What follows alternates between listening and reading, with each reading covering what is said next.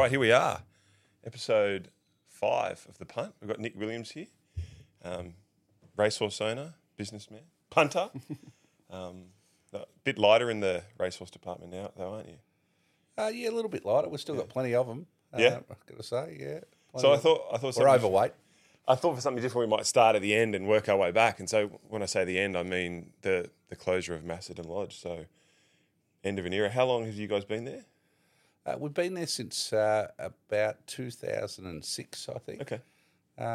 It's a fantastic facility, no question. It's the best facility in the country. Yeah. It's a huge advantage. The question for us is we really haven't got enough horses to maintain it. You know, it's an expensive place to maintain. And, you know, the guys that have bought it will do well there. You know, I'm sure a lot of winners will continue to come out of there because it's certainly an advantage to train from there. And they're racehorse owners, are they? Yeah, I think he's putting a number of trainers in there. I'm not exactly sure who, but... Right, so the intention is to continue as a racehorse Yeah, that's stable. as I understand it, Yeah, okay. And is that pleasing for you guys? I mean, yeah, I think it is. You know, we had a number of opportunities to sell it, and you know, over the last couple of years is when we decided to, and you know, really we decided to, I guess, because Dad's not getting any younger. Yeah, he likes to be very hands on with the horses, and that sort of was becoming less of a proposition as he got older, and I certainly don't want to be a quasi racehorse trainer. So, you know, we thought that the best thing to do was move back into a more traditional way of running our horses. But yeah, so a number of people had tried, you know, had been interested in buying it, and we were pretty keen to make sure that the place maintained its legacy by getting into a good home where. And was that part of the sale, or you can't? Yeah. Really? So actually, part of the sale. Well, it was. You know, we went through what the people were going to do with it. Okay. Yeah. There's a number of people that didn't want it as a horse place, and we thought that we'd done so much with the infrastructure there that it would be a crime really to allow that to happen. So we made sure that this guy seemed pretty keen to keep going with it. So that seemed like a good idea. Yeah, awesome. And how, like your dad, where's he going to get his fix of being involved with the horses? It seems like he loves to be part of it. How?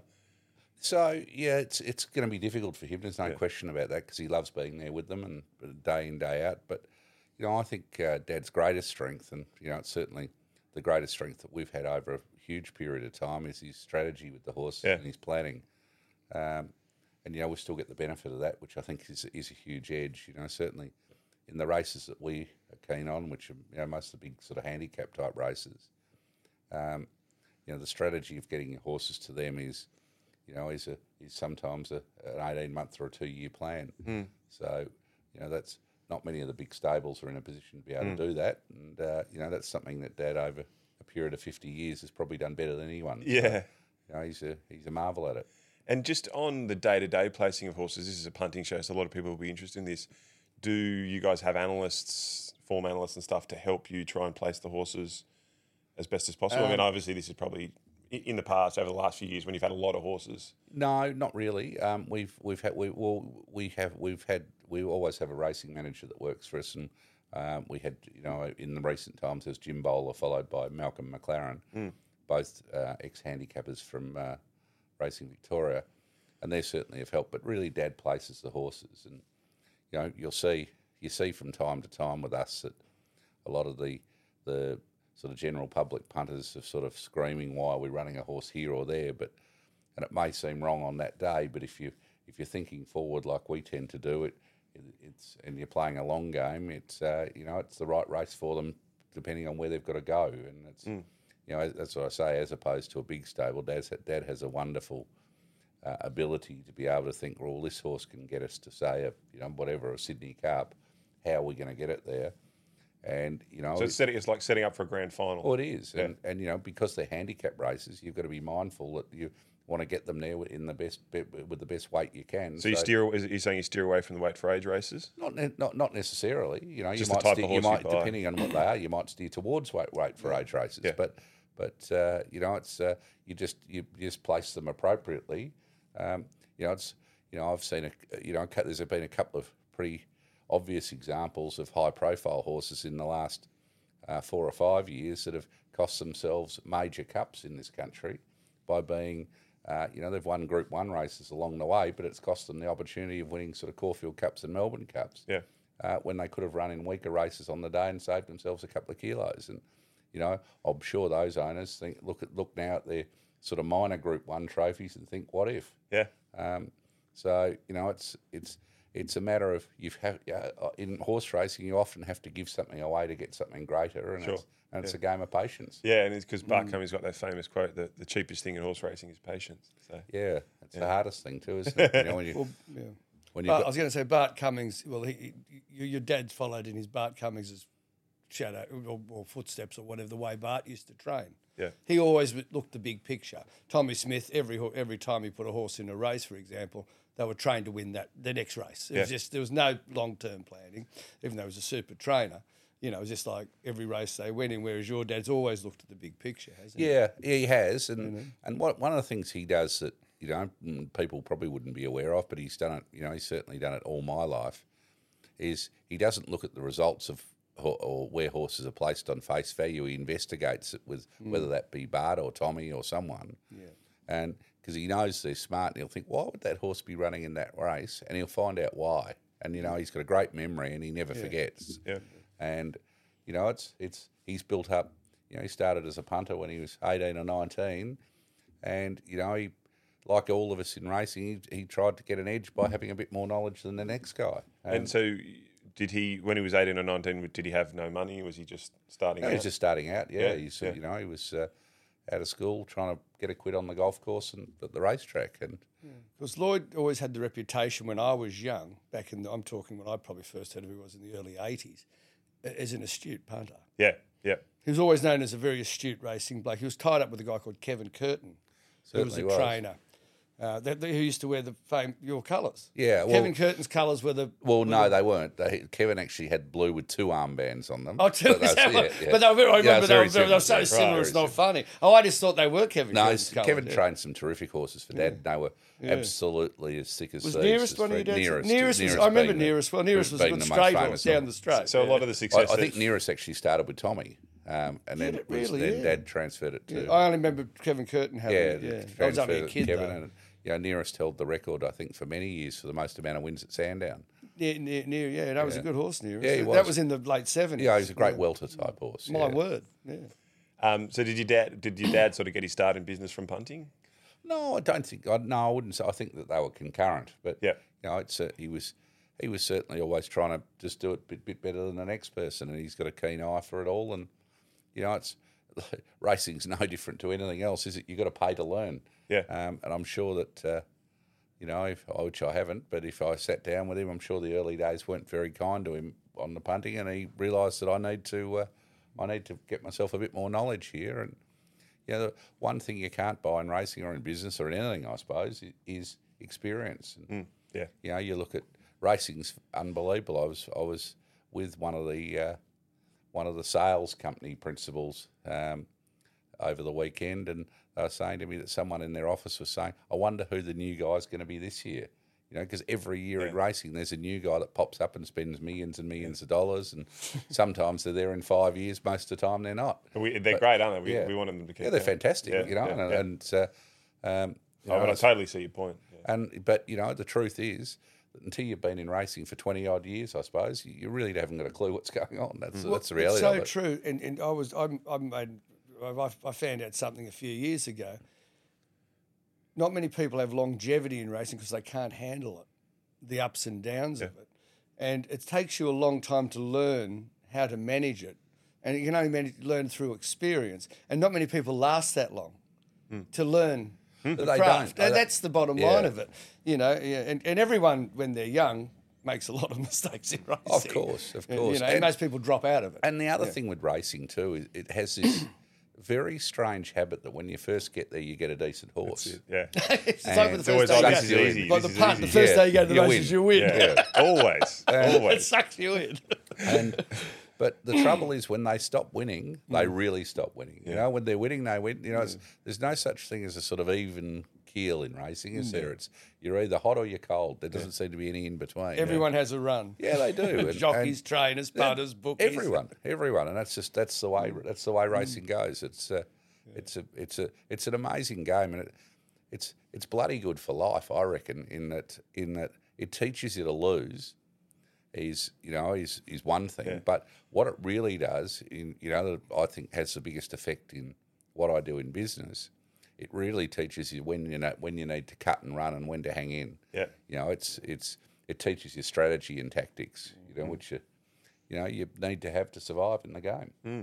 I'm interested in hearing more about your business career a little bit later. But before we sort of move on from Lloyd and the Melbourne Cup and stuff, can you think of a particular horse in sort of this last, say, since efficient that you guys have found and then placed the Melbourne Cup and won with? That would be an interesting story that you can just tell people who are watching about the strategy behind it. And you said it was an 18-month process. I think people find that really interesting to hear about. If you can think of one horse in particular, the story behind how you got it. Well, I can pick any one. It's always the same, but it's not always the same. They're all different, but it's always a long-term plan. And Green Moon was an interesting consideration. I think initially Green Moon was owned in the UK by the Rothschild family. Wouldn't have thought they'd be ideal vendors, would you? On face value. It was in a Derby trial, which the Derby trial, in his 3-year-old year, which is in about May, I think, or late April or early May. I think Frankie rode it. Yeah. And Frankie had said to Dad, "Gee, you've ridden a good horse today." And it didn't win anyway. It won its next start, but then it went to Ascot and it lost its mind and it just kept getting worse. It was trained by Harry Dunlop. Anyway, we made a big offer for it during the year after it ran its bad race, and they said no. Is this on Frankie's advice? Is that Frankie first alerted us to it, I think, and so there's people we were watching it. People like that out in the world, knowing that Lloyd is looking. Yeah, you can imagine in racing, there's every man in his dog trying to get that. But interestingly, we use a huge array of bloodstock agents, and to whatever we're trying to do. But interestingly, I can't actually ever think of a horse that we've bought that someone's, bar one, that someone's come to us and said, "Here, I've got a horse for you to buy." It's always been us ring a bloodstock agent and say, here's a horse we want you to go and chase. Wow. So there's never been one that someone's rung up and we've actually bought. It's always been us initiating. Yeah. And my father's not one of the great sleepers in the world. And I reckon he watches every race in the Northern Hemisphere and Southern Hemisphere 7 days a week. So there's not many horses that get under his guard. And I've got a pretty good network in the Northern Hemisphere particularly. I reckon I know what's going on with most of the horses up there. So we've got a pretty good system. But anyway, getting back to Green Moon. So we'd made a big offer for him in the middle of the year. I think it was he'd run at Ascot and tailed off, and I wasn't at Ascot that year, but someone was there that said his eyes looked like poker machines. They were spinning, and he was mad. Right. The horse was an absolute head case and a muck lather, and we thought perfect. They'll be sick of this now. They've had Ascot, and it's embarrassed them at Ascot. Well, no, that didn't work. So anyway, we waited. We sort of really put a line through it, said, "Oh, that won't be sold." Anyway, ran a few more times, and it just kept getting worse. So at the end of the season, they actually entered him in the horses in training sale. And so we went, as soon as we saw he was entered, we got someone to ring up again, and we bought him for the proverbial pie and sauce. Right, so you got him cheap. Yeah, and I remember the bloodstock agent that did it for us said, "Well, the first thing you got to do is geld this horse, obviously." Yeah. So anyway, he came to us. The horse came to Australia, and Dad, to his credit, all he did was said, "We're just going to make this horse happy." And he just walked him around Macedon and he wanted to kill people and bite people. He was a horrible bloody thing when we got him. Had to have a muzzle on him. He was that bad. But it was probably for 6 months, walked him and just, kidded to him, really. I remember the bloodstock agent came out in the beginning of spring and said, "I'm looking forward to how's Green Moon going now he's a gelding." I said, "Well, you'll be a bit shocked. He's not a gelding." and he said, "What?" And my father turned around and he said, "This is why you're best you stay a bloodstock agent." He said, "He's by Monju." He said, "Can you find me a good Monju gelding there's ever been?" He said, "You geld them, they fall apart." He said, "The breed don't take it." And I go, "Oh." Anyway, he won the Newcastle Cup that preparation, that was his first preparation with us. And if he probably arguably should have won the Caulfield Cup, except that he was so wide most of the trip that we had to buy him grandstand tickets. but he just missed there. Got beaten by Southern Speed, I think it's called. Southern Speed, Craig Williams. Leon McDonald, But he was, and then we just brought him back for the one run in the autumn, which is something we like to do because our horses have a particularly tough spring for the Melbourne Cup. We like to think our horses are fitter than anyone else's. And what was that one run? Sorry, what was that one run? One in the Blamey, I think. Okay. Yeah, I've noticed that over the years. It's a great ploy. Gay did it with Fiorente. One run in the autumn. So do you know who planned that Well, your preparation? dad, sure. No, but it was your dad's thing. The one run in the autumn, you bring him back into the spring, and you like to run him in the Cox Plate. Yes. Then the Melbourne Cup. And what's the distance of the Blamey? A mile. Yeah. He just missed in the Blamey. We're actually At disappointed. So he didn't win. you lit him up like he was really He's trying. ready. Yeah, well, he was ready to go, but we're disappointed he didn't win. But anyway, he didn't win. I don't think he. Well, I think he ran second from memory. He might have won. I can't remember. Anyway, I know we weren't wrapped with the run at the time. Yeah. Anyway, he came back in the spring, and I think he ran the Fern, the Turnbull, the Cox Plate, change of jockey, Melbourne Cup. The world had given up on him after the Cox Plate, after Craig got him cut in half coming out of the straight the first time. Anyway, so we had a change of plan there, Craig decided I think he was going to have a change of plan, and as there seems to be in those days, there was a red button on the phone at Dad's house. When in doubt, ring Preble. So the phone call, the red button. Was he in Hong Kong? He was in Hong Kong. He was riding in Hong Kong. So we rung Breddy, and Breddy came out and Julie won. And not only a great jockey, but a great Flemington jockey. Yeah, he great, rides Flemington unbelievable. He does, and great Flemington jockey. When John Maher was Dad's private trainer, Breddy was his apprentice. So he's had a huge relationship with us. He's a very close family friend. What price was Green Moon that day? Oh, Adam would know better than me. 20s or something? 26. I backed it on the tote, $27. Yeah, it's lovely.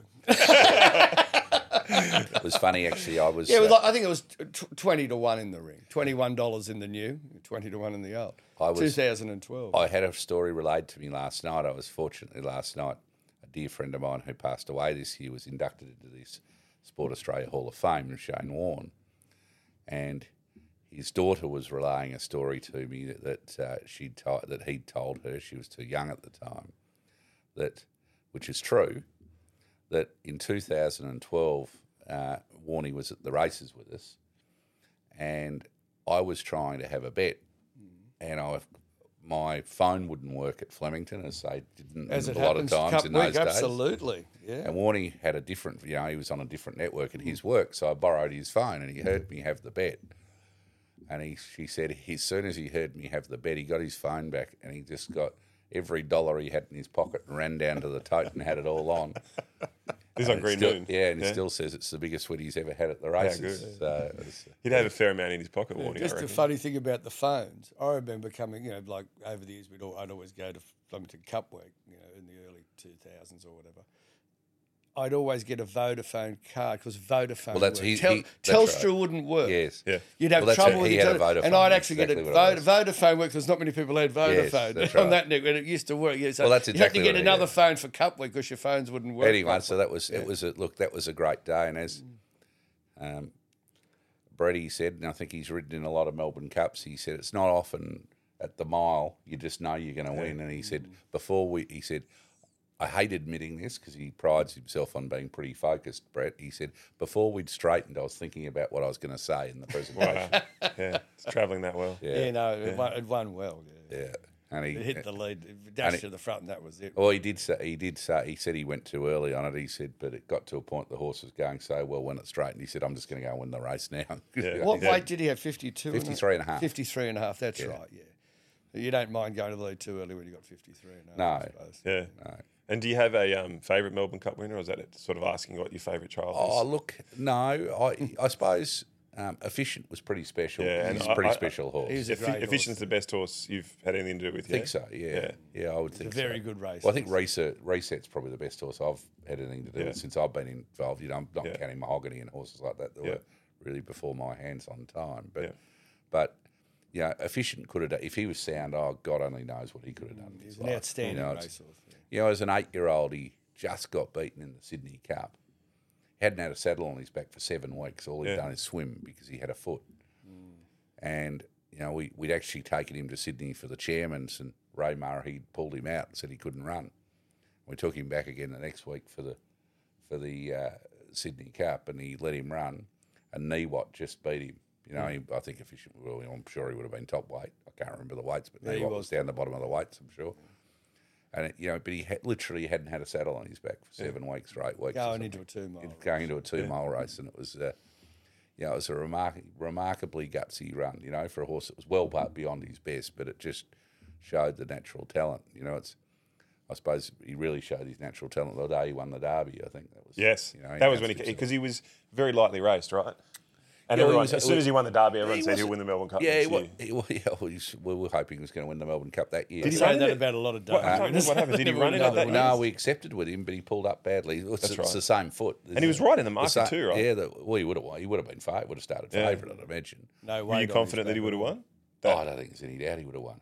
As a 3-year-old? Yeah. Well, he would have only had 47.5 kilos. Yeah, don't think there's any doubt. Craig Newent was booked to ride him, which is ironic because Craig rode him his first start and got 3 months. Yeah.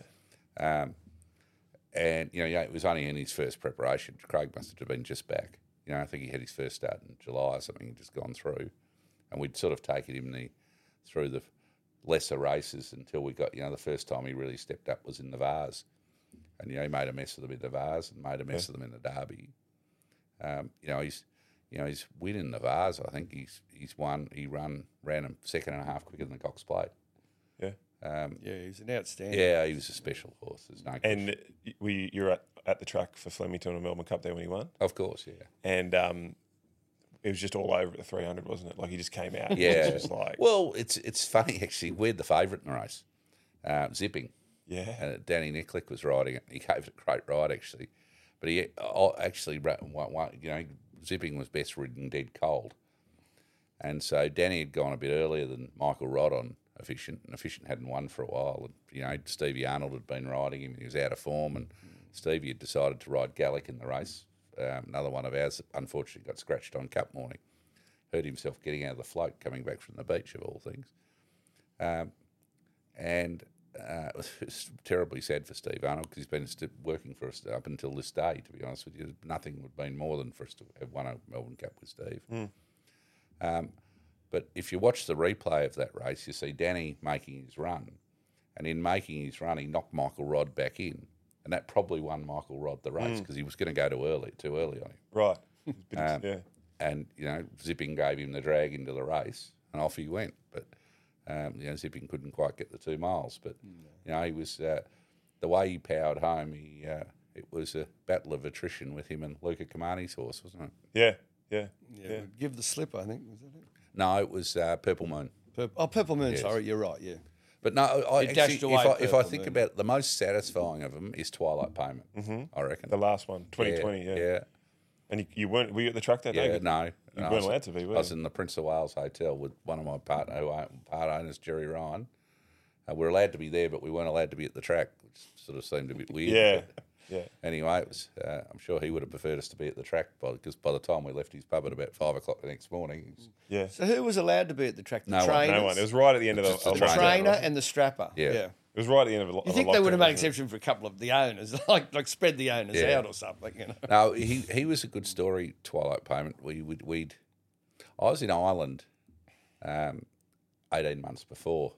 We had a good horse in Ireland called Latrobe, and he's running a race called the Curragh Cup. We're getting him ready to bring him out here for the Melbourne Cup, and it's a good race, the Curragh Cup, Group 2 race, 2,800 metres, and Donica O'Brien was riding Latrobe, and he just got the dream run in the race behind this horse of Jim Bolger's. And he pulled out to go past him, and he looked like he was just going to put 4 on him. He couldn't get past the leader. The leader just wouldn't stop. And I was standing there with Jason. I thought, oh, maybe did our horse need blinkers or something? He looked like he just wouldn't go past. Anyway, Donica came in. He was furious.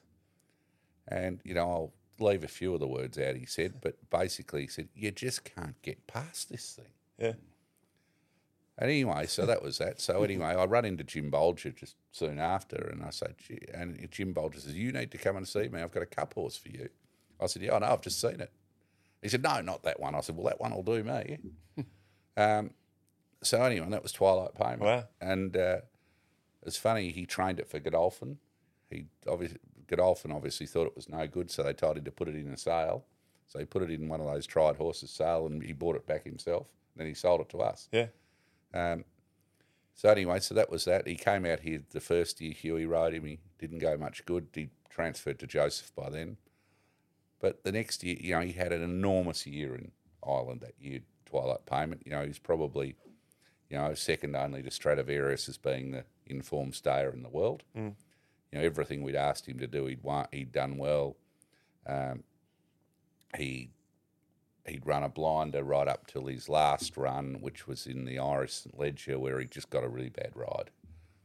And so anyway, we put him on the plane full of confidence, and Joseph spent, we were looking for a jockey. Joseph's very keen to have local jockeys here. And Joseph's 20-something? Joseph's, probably so 27. son of Aidan O'Brien. Yeah. So anyway, Dad threw actually Dean Lester, I think, came up with it. Was in August or September, we were trying to work out who to get to ride this horse. He's such a one-dimensional horse in the way you have to ride him, and Australian jockeys don't ride those front-running horses very well because they generally go too slow. Mm. So we were really wary about who to get. We needed someone that could be told exactly what they needed to do and pull it off. And we thought, if we, the horse was going to be well weighted in terms of right up in the weight, so you could get any jockey you liked. But if you got a jockey that was too experienced, that doesn't matter how many times you tell them what speed you want them to go, they're going to ride them the way they ride. It's they just know better human than nature. we do. Yeah. So anyway, Dean Lester actually suggested to Dad that he should have a chat to Jai McNeil. So he did, and he thought, oh, gee, this is a nice young fellow and so forth. And so anyway, so we booked Jai in September, I think, for the horse. And the horse is still in Ireland yeah, at the time? Yeah, well in Ireland. Anyway, but Joseph spent basically an hour a night for the week before the race on the phone to Jai. I think it's a great advantage because Joseph just is not that far out of riding. Yeah. And for want of a better term, he still speaks jockey speak, if you like. So he went through every furlong of the race with him 20 times. Excuse me, was Joe riding him as well in work? No. He rode him one morning and stuffed it up. So right, I was going to say. He came out to Werribee one morning and got it all wrong. That didn't fill anyone with confidence, I've got to tell you out there. But anyway, so he went through every furlong of the race, what to do if something took him on, literally. He wanted him going 12-7 this furlong, 12-4 that furlong, the whole thing right through. And I think the key thing was that as you turn for home, the furlong poles you post, and in the last furlong, just hope. Yeah. He said, because he doesn't stop. Yeah. But that was the rate of ride. And, Jai carried it out to a T. And so he led pretty much the whole way, didn't he? Yeah, he did basically the whole way. Yeah. Yeah. And, it's the second fastest Melbourne Cup ever run. So that, there's a huge amount of satisfaction in that, getting an old horse like that. And was the ownership group a bit different to normal? Didn't you have quite a lot of people in it other than... Oh, no, we've got we've had sort of the same core group of Alan Green, Brian Singer, Vin Sammartino, John Ingham, Phil Merton, Michael Gadinsky. Yep. Who am I forgetting? Phil Jacob. Philip's he was later. in a couple of horses. Yeah, he's in. But that sort of core have been, over 100 horses with us. Yeah. Wow. And then there's a few add-ons along the way. Mark Ruff's another one. In Twilight, I think we had a couple of extras as well that came along. But it's the same core group that race all our horses together. It's been, we've had a fantastic ride together. Done a lot of Group 1s together. It's fantastic. Yeah. Cool. And so sort of moving back a bit, when did you start getting heavily involved in Macedon Lodge? Well, probably from the beginning, really. Yep. Yeah. Or definitely from the beginning. But when you were sort of growing up, teenager, and then in your 20s, were you heavily involved in racing then, or were you doing other things? No, I was involved, but not as involved. Probably my involvement got more serious after we sold out of Crown. Yep. And Dad decided that we'd amp it up a bit, and that was where I sort of got much more hands on. Yeah. And did you have much to do in the development of Crown? Were you? Yeah, had a lot to do with it. Yeah. Yeah. Cool. That was that took a lot of time. Yeah. Awesome. And then what was I going to? Yeah, I was going to say. So the punt these days, you bet much these days? Not really. Yeah. No, it's pretty hard to bet these days. Yeah. Um, It's changed a lot, hasn't it? Well, it has. The game's changed. You know, it's like everything in the world. You know, it's all these corporate bookmakers are smart. They're after your $25 punters. That, 4 or 5 times a year punter, or $25 a week punter, or whatever they are. They're not sort of interested in sophisticated money, and I think that's pretty clever of them myself. Yeah. But no, look, I'm happy to back one of ours if I think it's value from time to time, but be pretty rare. Yeah. And It's hard to get value these days. It is. what are your thoughts on the great game overall? How do you think we're travelling? I think we're travelling pretty well in this country. It'd be hard to say anything else. Prize money levels are fantastic. I think we're going to be careful about what we're doing in taxing punters. I hope we're not driving them to other sport because I think we could really racing owns punting and has introduced the community to sports betting really, and it'd be nice for us to keep those punters. But I think fortunately a lot of the other sports are pretty greedy as well. So they're the markets aren't exactly in the punters' favour. You look at AFL football or NRL or something. I don't know how anyone ever bets on it with the way the markets are. They seem to get worse every year. Well, they're correct, aren't they? Sorry, they've got to correct the market. I think You're taking $1.90. But he's saying it's more but like $1.85. It's $1.85 now. Good luck getting the $1.90. Like they're $1.85 now. Well, the percentages are going up because the sports bodies charge. Well, you've more. got no hope at $1.90, so I don't think you're going to have it $1.85. I think what is interesting. You're 5% of the death the punter at those odds. Yeah, I think what is interesting is that we introduced corporate bookmakers really into the TAB monopoly in this country, for want of a better term. Apart from the on-course bookmakers, and allowed on-course bookmakers to bet off-course, et cetera, et cetera. Call it 15 years ago, 20 years ago, whatever it was. And the argument at the time for doing that was that the increased competition will create better prices. In fact, it's done the opposite. Yeah, it's very strange where competition's actually lessened the value that the punter gets. But that's just purely because the government and the race regulators need to get so much out of it to run the game. Yes and no. I mean, even before that they started their gouging, it was still the percentages were still up on what they used to be. The tab's the tab, obviously. The takeout rate hasn't changed for the tab. There's no question Australian racing would have been better if it had no bookmakers. If it was, you look at the healthiest... just stayed on the tab, the healthiest models in the world are Japan and Hong Kong. Yeah. And that's the ideal model. But they seem, I 5 years ago or 10 years ago, I was terrified with what they were doing with corporate bookmakers. They would actually destroy the game, but they seem to have managed it okay. Yeah. So ultimately, the punter's paying for it, which is okay. Well, yeah. I'm right at the epicenter. The punters have always paid for it. Yeah, it's just a matter of how much they're prepared to pay for it. Yeah, I mean, everything. Look, I think that I've been super vocal about the taxes and everything going up, and the reality is that turnover seems to increase. It's made it very, very hard for people like me and you and other sophisticated punters to win, and it's pretty hard to argue our case because it's really about. Well, you can't argue it. Yeah. So that's that. But I think the biggest problem, the obvious biggest problem we've got in this country is the dislocation between New South Wales and the rest of the country. Yeah. And I don't know how you fix that, and I don't want to take sides. I think there's plenty of arguments to say Peter V'landys has done a fantastic job. So I'm certainly not going to be on here saying something negative against him, but it's an absolutely untenable position that where you seem to have every state in the country that seems to be in some way on the same page and one that's not. Yeah. I don't know. How do you fix it? Yeah, I don't know. It's a big problem. It's certainly. It's only going to get worse. Have you had a meeting with PVL about it? I haven't. No, I haven't. And I've seen John Massara's tried his best, and if John Massara can't pull it together, I don't reckon anyone can. Yeah. I think it's very sad for the industry. There'd be plenty of people who say, "Oh, well, that's wrong because the competition's created all this increase in prize money and this and that," and that's true to an extent.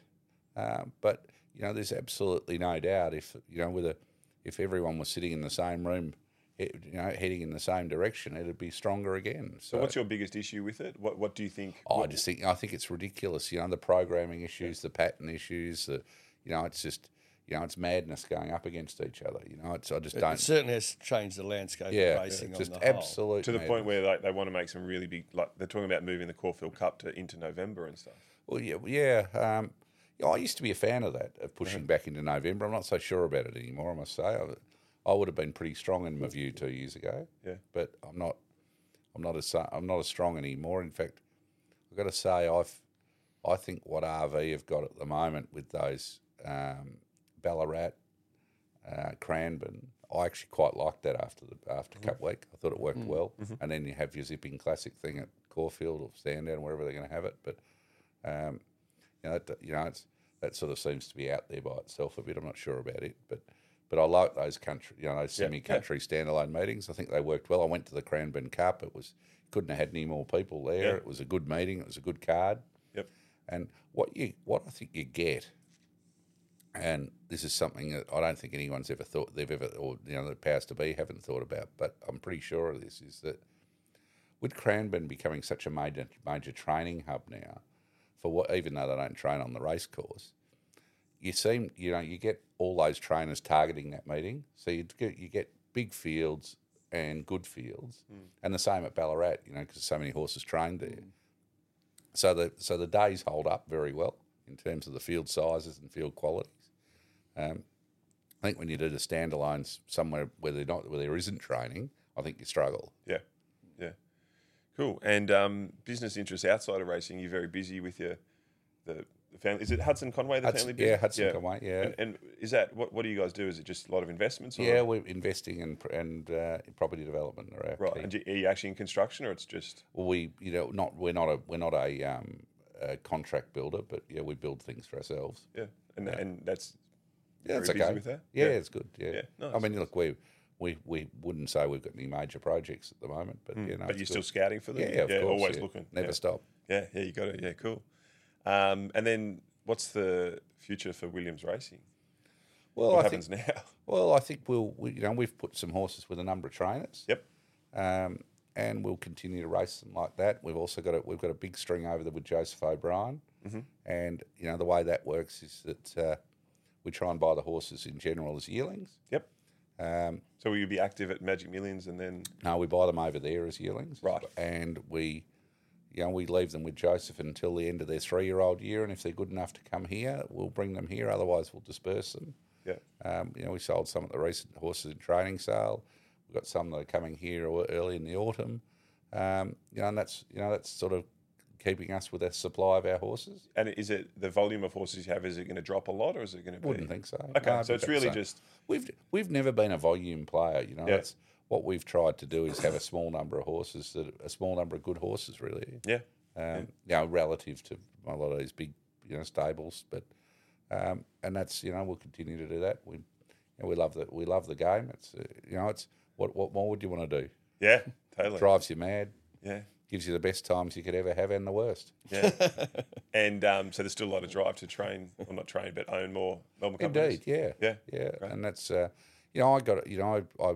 we sent a horse up to Ben and JD Hayes the other day. I went to spend the day with them just before we set it up there at Lindsay Park, and you watch those two boys, and they're in their mid to late 20s. They're finding their way, but they're goers, and they're going to make it. There's no question they're going to make it, and being involved with young people doing things like that, I reckon that's great. And we've got horses with Chrissy Lees. Yep. He's a wonderful bloke to be associated with. Great guy, Chris. Yeah. And we've got someone gay. Yeah. And once again, Adrian. You've got to be with people on the way up. Yeah. No, he's an impressive guy. Yeah. Yeah. Quite a few questions from the Twitterverse. So I'll just rip into them. So this is from Justin Ficco. Biggest collect on the punt. You might not want to answer this, but Oh yeah, no, I remember my biggest collect on the punt. I can tell you, I won about 1,400. okay. No, I can't remember. Yeah. From Daniel, why did they offload Massett and Lodge? I mean, you sort of talked about that. Yeah, it's just it's the way we like to do things. It wasn't going to be possible to keep doing it that way, so we thought better to pass it on to someone else. Cool. Ben Carbanaro. How much of a role did having a private training facility like Macedon Lodge have in winning Melbourne Cups? It's an enormous advantage in that, as I was talking about before with Green Moon, and then certainly with Al Mandan, there's no way they would have ever won a Melbourne Cup, won anything probably if they were trained at Flemington or Rosehill or Randwick or something. And is things, one of the big issues a lot of people talk about is having to get up at 3 or 4 in the morning. What time did everyone get up at Macedon? Well, we start at first light. Right. So you can sleep. Basically, they start at 5. Right. So people get it's not the crate, not having to wake up at 3 in the morning. No, they can have fundamentally they have a proper job at our place. Yeah. It's as opposed to being, knocking off at 8 o'clock in the morning and having to come back at 2 o'clock in the afternoon. And do you feel that? I mean, it must have made a difference. Oh, to we had much better staff as a consequence of it. Yeah. No question about that. Yeah. But but just the facilities at Macedon Lodge as well. It was horse heaven, really was. Lots of pools and all that kind of stuff. Yeah, but just the environment. Yeah. I think we had all the training aids, for want of a better term, but just the environment of being in the country, it just unwinds the horses. Yeah. And for our sort of horses, that's Nick, key. Did your dad get most of those ideas from travelling to overseas? Of course, Yeah, he from did. Ireland? Yeah, he'd been everywhere. He's been to all these places. Yeah, it's the European way. They have the Well, it setups is. like that, isn't it? We as probably they're worse than us at doing this, but we like to think that we do everything better, and I'm sure we do 2-year-olds and sprinters better than they do. But the truth is that they've been training horses there for 400 or 500 years. Yes. Is there bad trainers there? Of course, there's stacks of them. But I tell you what, there's the best too. And if you look at what they do, And would you say the Irish are the best at it, or? I know it's hard to single them out. It's hard to go past Aiden, but Yeah, the Irish seem to be great horsemen. and Jim Bolger, and it's they're pretty good at it. But John Gosden's no slouch, sure. and William Haggis, I would have thought they're pretty smart. No, Charlie Appleby, there's good Yeah, ones. he battles a bit, doesn't he, Charlie? He only wins 2 or And 3 of course, Greek the ones a great week. French trainer, Andre Fabre, Andre Fabre, yeah. or as a couple of people in our stable call him Andy Fabry.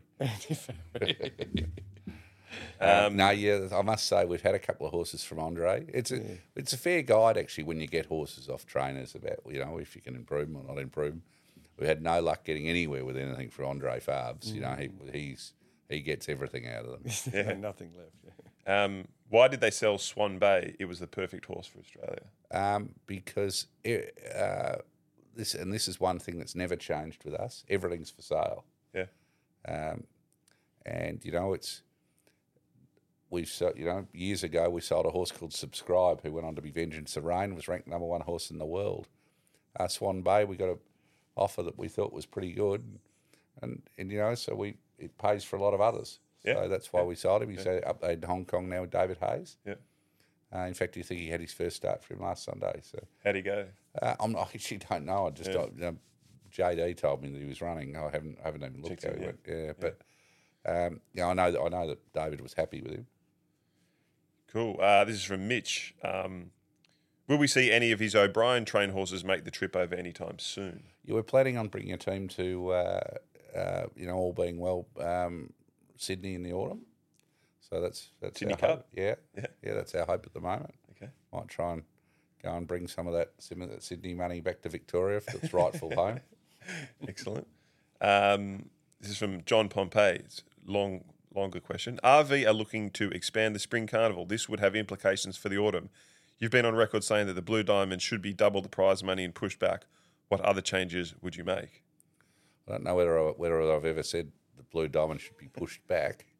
I think it should be double the prize money.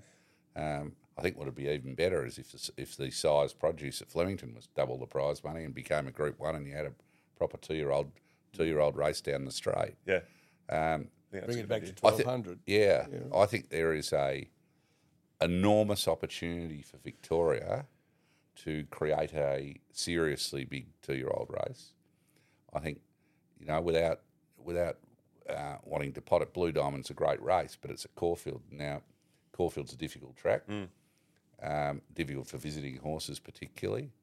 So I think, it's probably, that's always going to make it a little bit difficult for Caulfield because, people feel they have to run the preludes and so forth, but, to give their horses a run there before a main race. Whether that's right or wrong, I'm not sure, but that seems to be the general gist of interstate trainers. But, with the Sydney weather in the autumn, I love the Golden Slipper. I find it fascinating. The two races in Sydney I find fascinating are the Golden Slipper and the Doncaster. I love them. But, there's a great opportunity because of the wet weather in Sydney in the autumn, and the reality is six or seven out of every 10 Golden Slippers are run on heavy tracks. I would have thought there's a great opportunity for Victoria to offer an alternative. Yeah. And, I'd love it to be down the straight at Flemington. I reckon it'd be a wonderful sight. You're right. Having a full field of 2-year-olds running down the straight. 24 horses? Well, I don't think you can get that many in a 2-year-old race. I don't think the stewards would let you, but you'd have a decent field, I'm sure. Yeah, but 16 would be plenty. It'd be wonderful, I reckon. Seems like a great idea. Yeah. So I'd love to see that. But Melbourne are very traditional about everything they do. Yeah, they don't like change, Melbourne. No, they don't. I was saying this yesterday. Yeah. They like keeping things how it was, but you're right, though. They should have a big 2-year-old race at Flemington. I'd love to see that. But I say that without wanting to encroach on the Blue Diamond as well. Everyone's got their place, and Josh Blanksby will probably ring me when he hears this and say, "How dare you say that?" But but I would like, as a racing purist, I'd love to see it. There used to be a fella in the media here called Shane Anderson. Yeah, good guy, great guy. And he used to say, I remember he used to have a saying about the race program for Australia. He used to say, what the authorities need to do is get a big bit of butcher's paper and start from the beginning. Yeah, and it's true, But if you could ever get Victoria and New South Wales to talk together, and the other states to fit in and work with them as well, it's not like it. You're never going to get 50,000 people going to the races every Saturday like they did 50 years ago, 40 years ago, whatever it is. Times have changed. People are into events, and we've got to really all make our carnivals as strong as they can be. And I think if all the states could work together, so it's Sydney here, it's Melbourne there, or it's it's Rose Hill here, and then it's Randwick there. Well, that's the way it used to be. And it's, this is Caulfield's time, this is Flemington's time, this is Moonee Valley's time. And, if you have the proper support cards interstate to boost the turnover and so forth, but not compete at that, I think there'd be a huge advantage for the whole game, and that'd take some reprogramming, and that's where you need your bit of butcher's paper. Yeah. And it's like the AFL or the NRL or whatever, there's some immovables that you're never going to be able to change, like the Doncaster, like the Blue Diamond, like the Golden Slipper, like Cup Week. But you've got to work around those immovables and make the program as good as you can for the rest of it. And it's not just where the major races are; it's programming the lead ups, because you want the punters to see the horses on the way through, obviously, and so it's. So it seems to be so many races in this country that it's hard to program your horse to get it to where you want to get it to, because the lead-up races are in the wrong spot. Yeah, but see, as punters, we don't really see it. Yeah, you don't notice it. Yeah, not really, because we just it drives us mad. Yeah, I can understand. To program horses. Yeah, cool. There's a lot punters don't see about what goes into training. Of course, punters, absolutely. You're watching for a minute before the race, patience and what you got to do with them, and that's it's a funny thing, and everyone I always, from time to time had a go at people when they're saying, punters deserve to be, running the industry and doing that. And, I always say, well, punters don't deserve to do anything. Punters have got no say in the industry. They're not even involved in the industry. Although I said it's up to others it's up to the industry to administer itself, but it needs to acknowledge that the punters are its biggest customer. Yeah. But punters are, and that's, I think a lot of people fail to understand that punters are the customer. Yeah. And if you want to make money, you need customers, don't you? Yeah. Well, the two most important people in racing are horse owners and punters. That's right. They're the two Correct. Without those two, there's nothing. Yeah. Well, you know, The whole industry lives off without that. owners. There's nothing. That's There's the not thing. the owner. There's nothing. The owners are the most important. The punt, Yeah. well, they go hand in hand. Well, there's no racing without owners. That's There's the no fact racing about without it. owners. Owners are punters, like owning a racehorse. 100%. But they're the two most important But points. you know, the owners provide the capital of the industry, 100%. and it's, you know, it's. You wouldn't say it's one of the greatest business decisions you could ever make buying a horse. No. It's not like buying a house. You've made a lot of bad business decisions. Of course. You know, I've got a dear friend in New Zealand, Graham Rogerson, and he says, and you know, I'll take it. He goes, "Oh, matey, buying a horse." You know, he says it's like the stock market, but better. You know, well, I don't know. I haven't seen that bit of it, but anyway. It's like the stuff. Right, he's a funny man. Oh, fantastic. Yeah, he's a great man. Fantastic. He's got a great saying, actually. He says, this is, you know, he talks about talking about the importance of owners. He says, look, it works like this. He says, you've got the money and I've got the experience. And he said, in 2 years' time, I'll have the money and you will have had the experience. That's one of the great sayings his in favourite. racing. Yeah. It's one of the great sayings in racing. Yeah, very good. Trackside Trav, big question. Does Nick believe Darren Weir deserves another chance or be done with him in the training ranks? Yeah, it's a question I can't really answer. I'd have to say, I'm seriously of the view across the board that if you get charged with something and you get convicted of something and they sentence you to 2 weeks, 2 years, 20 years, whatever it is, if you've done your time, you've done your time. You should, you know, be allowed to get on with life. But I also understand the other view about, you know, whether people are suitable to the industry and so forth. And I think it's a terribly hard question to answer. But, you know, I have a fundamental issue with, you know, did he get 4 years, I think? You know, did he get 4 years or did he get life? Or did he get 4 years with the ability to get retried after 4 years? You know, it's... Yeah, you know, sure. I don't like that. There should be some finality to it. Yeah, I think there should be, but you know, There never is, unfortunately. But then I look at it and I think, well, here's Darren Weir, and he's probably, you know, what's going to happen with the antis the day he's standing up there getting his next Melbourne Cup? You know, it's going to be the greatest kick in the guts that could be. So I don't. You mean the people who are against horse racing? Yeah, I don't. Yeah. So I don't envy the authorities that have to make the decision. You know, if I was Darren Weir, I would, you know, you could only say his behaviour since it's happened, the way he's accepted his penalty, behaved since it's been exemplary. You know, he's disappeared into the background. He's done everything he can not to, you know, bring racing into disrepute or be seen anywhere. So I don't know what else he could have possibly done. Yep. But you know, it's a tough decision they've got ahead of them. So I don't know the answer to it. I wish I did. Yeah.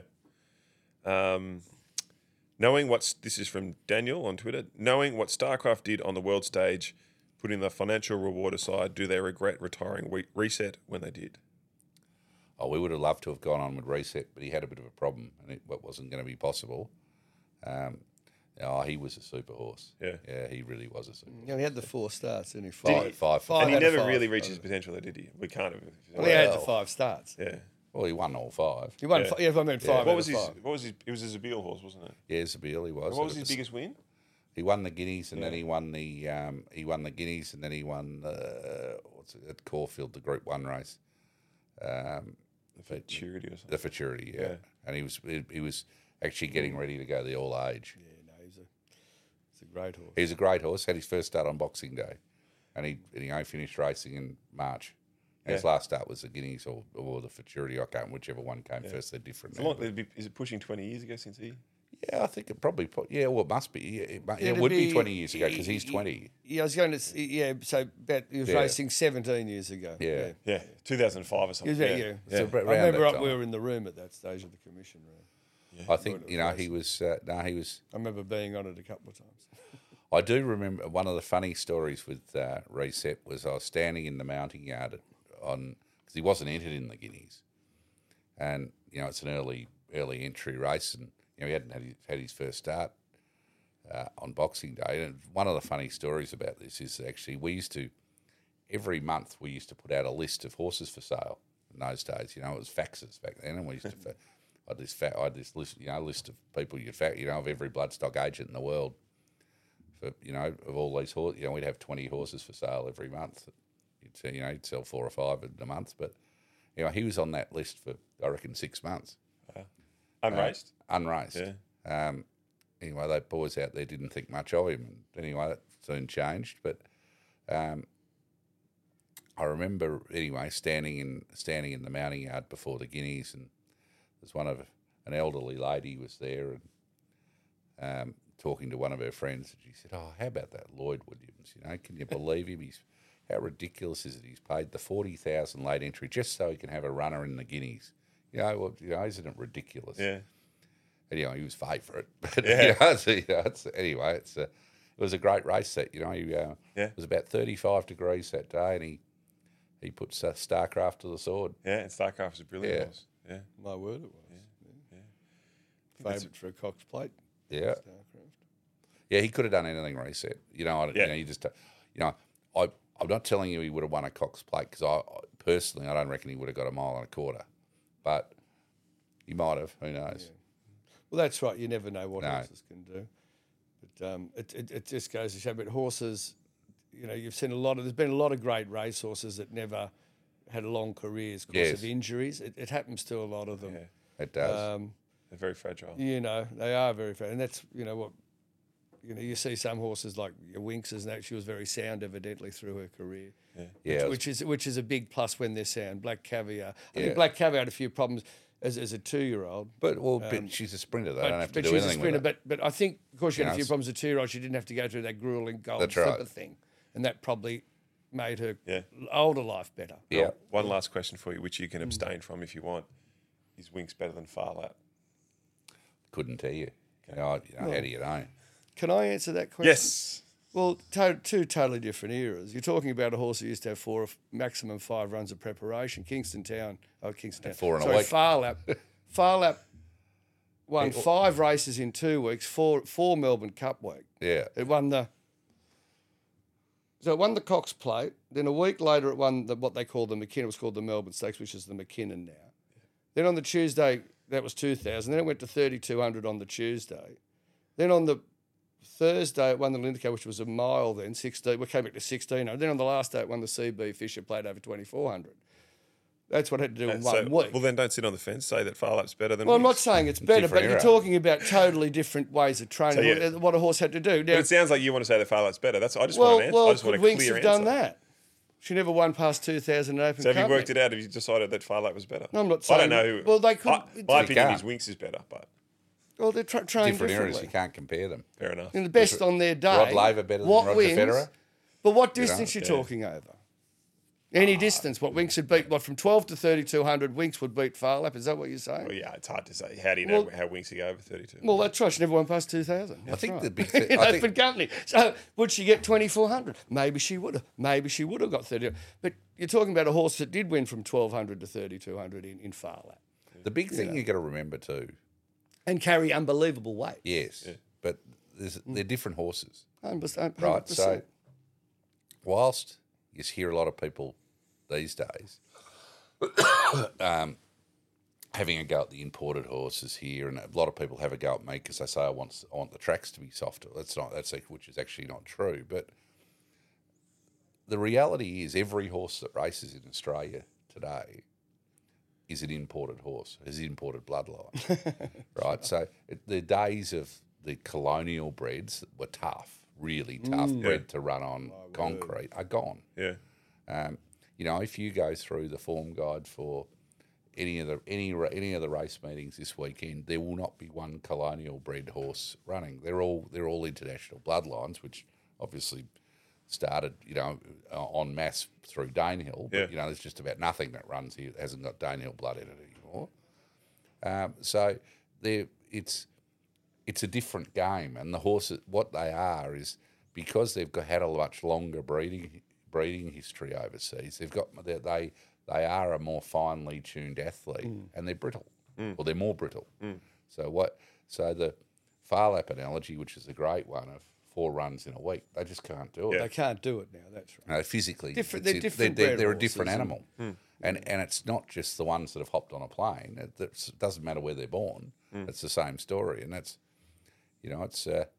it's just the way it is. And that's that's why I quite enjoy having this argument with all these people about tracks, because they say, your overseas horses can't cope with firm tracks. I said, you got no trouble with firm tracks, just can't cope with the road.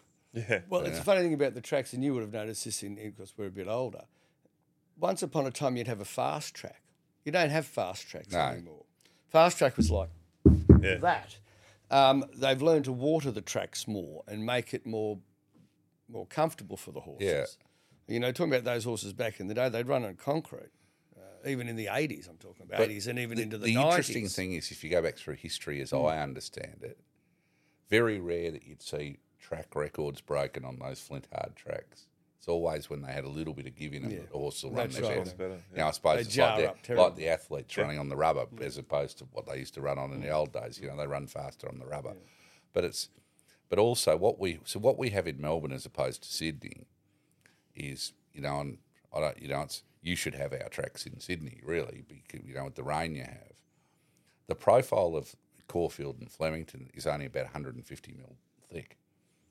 So underneath that 150 mil, you have road base, which is rock hard road base, which is the drainage layer to get the water out of it. And what it does, it creates wonderful all-weather tracks, so we don't get those horrible bogs like you have in Sydney. But also what it does, when they get firm, they get really firm. And because the overall thickness of the material's not very thick, there's no cushion in it. Whereas, if you go to Randwick and it's, like it was last Saturday, as fast as it could ever be, but the reality is the Randwick track goes to the centre of the earth. So it's got a lot of cushion in it, even when it's very firm. That's the difference in the tracks. We've started creating these tracks down here to cope with the wet weather, but you pay for it on the dry days. And that's why they have to put the water on them. It's, a lot of people don't understand that. No. That's why Moonee Valley is, it's a worn-out track these days. Obviously, it's going to be rebuilt soon, but it's been a terrific all-weather track, like Canterbury. Brilliant. In the early 2000s when that started. Yeah. The mid-90s, wasn't it? Yeah, 1993 was the first year. 1995 was the first year. 1995, that's right. I remember it was a night meeting. Yeah, I remember the Cox Plate that year. It wasn't great. Didn't enjoy it much. The rail was off. The rail was off. Great G Hall. Yes. And just on Winks, after she won her fourth Cox Plate, was there any talk between you and your dad? If we owned her, we'd be, because there's a lot of talk, runner in the Cup. Everyone wanted to run in the Cup. Did you guys ever have conversations? If you owned her, would you? Not a chance. You wouldn't have run her? No. So you would put her straight out after the fourth Cox Plate. Of course. Yeah. Right. That was her pattern. Yep. That's. She never had to run after any of her Cox Plates. I actually don't. I think she's a great credit to her trainer. She wasn't as sound as you think. Yep. And he managed her beautifully.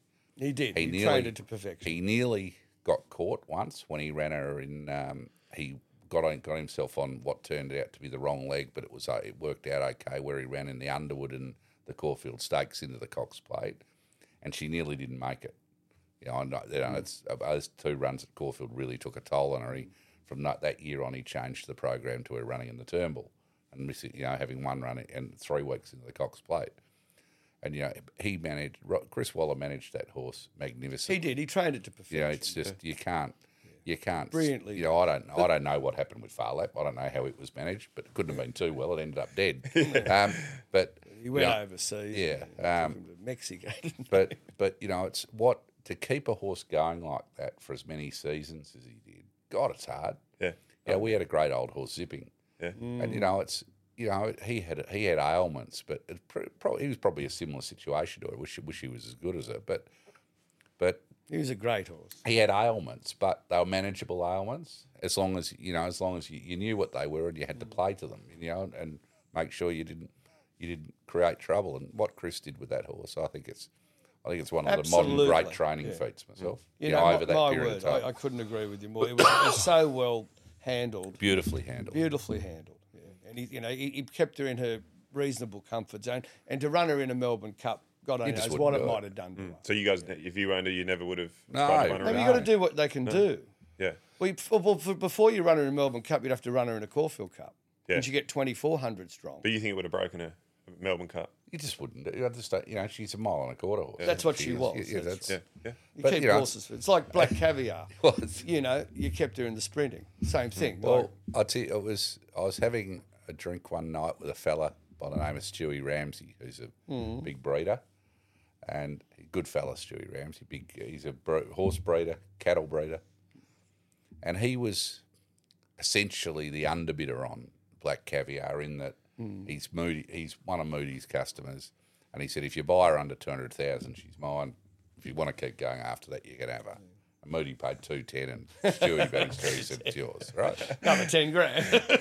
And as Stewie, we were having a drink one day, and he said, but the thing is, he said, I haven't lost all this. He said, because if Black Caviar's was his or mine, given the fact she was 580 kilos and unsound her whole life, we would have pinched a Group 1 and retired her straight to the breeding barn. So it was only that she was owned by a big syndicate, and it was, and they were throwing the odds at it that we had this wonderful horse. Yeah. So it's a credit to them and Moody. Yeah. But it's true. If it was owned by a sort of a big player in the game, the horse would never have gone through that, because you would have said, God, this is only a matter of time before disaster strikes here, and you would have retired her. Because Reset, you sold Reset, didn't you? It was a big stud. Was that the biggest stud deal you've ever done? Yeah. Yeah. Yeah, it was. It's interesting. It just shows you these oil wells aren't bad business. I think either the same day, certainly the same week, Sheikh Mohammed bought both Reset and Exceed and Excel. Yeah. That was sort of the fair week. That was the sort of the start of the mega money for stallions, wasn't it? 'Cause Sure. It feels like, and then it just after that it was just massive deal after massive. What did that you sell Reset for? Was it I'm bound by confidentiality. Yeah, no worries at all. Yeah. I've never heard it. That's why it must be confidential. Yeah, there's plenty of money. The oil well was good. Yeah, the oil business was good. But it is remarkable, isn't it? Reset had a few fertility issues, as it turned out, but he was a pretty good stallion. I'm not saying he was an A-grade stallion, but he was a good stallion. He got good horse. He left some good horses. We're fortunate. Probably had his best son. Who was that? Faulkner. Yes. But Exceed Excel's been an extraordinarily good stallion. Yeah, and Alan Osberg just passed away too, didn't he? Sorry, didn't Alan Osberg just pass away? He was. I don't know. Yeah, he was one of the owners. Was of he? it. Okay. Yeah. He bought it off Moratus. Moratus owned it. Moratus owned it. Moratus and Alan Osberg Osberg was owned it, and they both passed away in the last 6 months. Yeah, right. Yeah. He's pretty old, Nick Moratus. Yeah. Timmy Martin. I think they sold it for Timmy Martin Timmy found Martin. it. No, Timmy Martin. What other good horse did he pick out? He picked out some good ones. He did. Gonski, of well, course. Gonski, yeah. That was just. What was it? He had a good. Well, he's probably his last good horse. He bought it he paid a fortune for it as a foal. Paid 700,000 or 800,000 for it as a foal. I can't think. Wanted. No, I can't think. Not the Wanted was that great a horse. No, it was all right. It was all right, but it was one of those. But Exceed and Excel, he had another one. I'm just trying to. He did. Good trainer. My word, very good horseman. Yes. Yeah, my word. Yeah. All right, I think we're done, boys. So, okay, thanks, mate. Thank you very much for giving us your time. Thank you very much. Some It's great, been some great yarns. No problems. And good luck with the future of No problems. Williams Racing. Yeah, good. We'll see you next week for this again. Yeah. Very good. Very good. Thank you, mate. Cheers. No worries.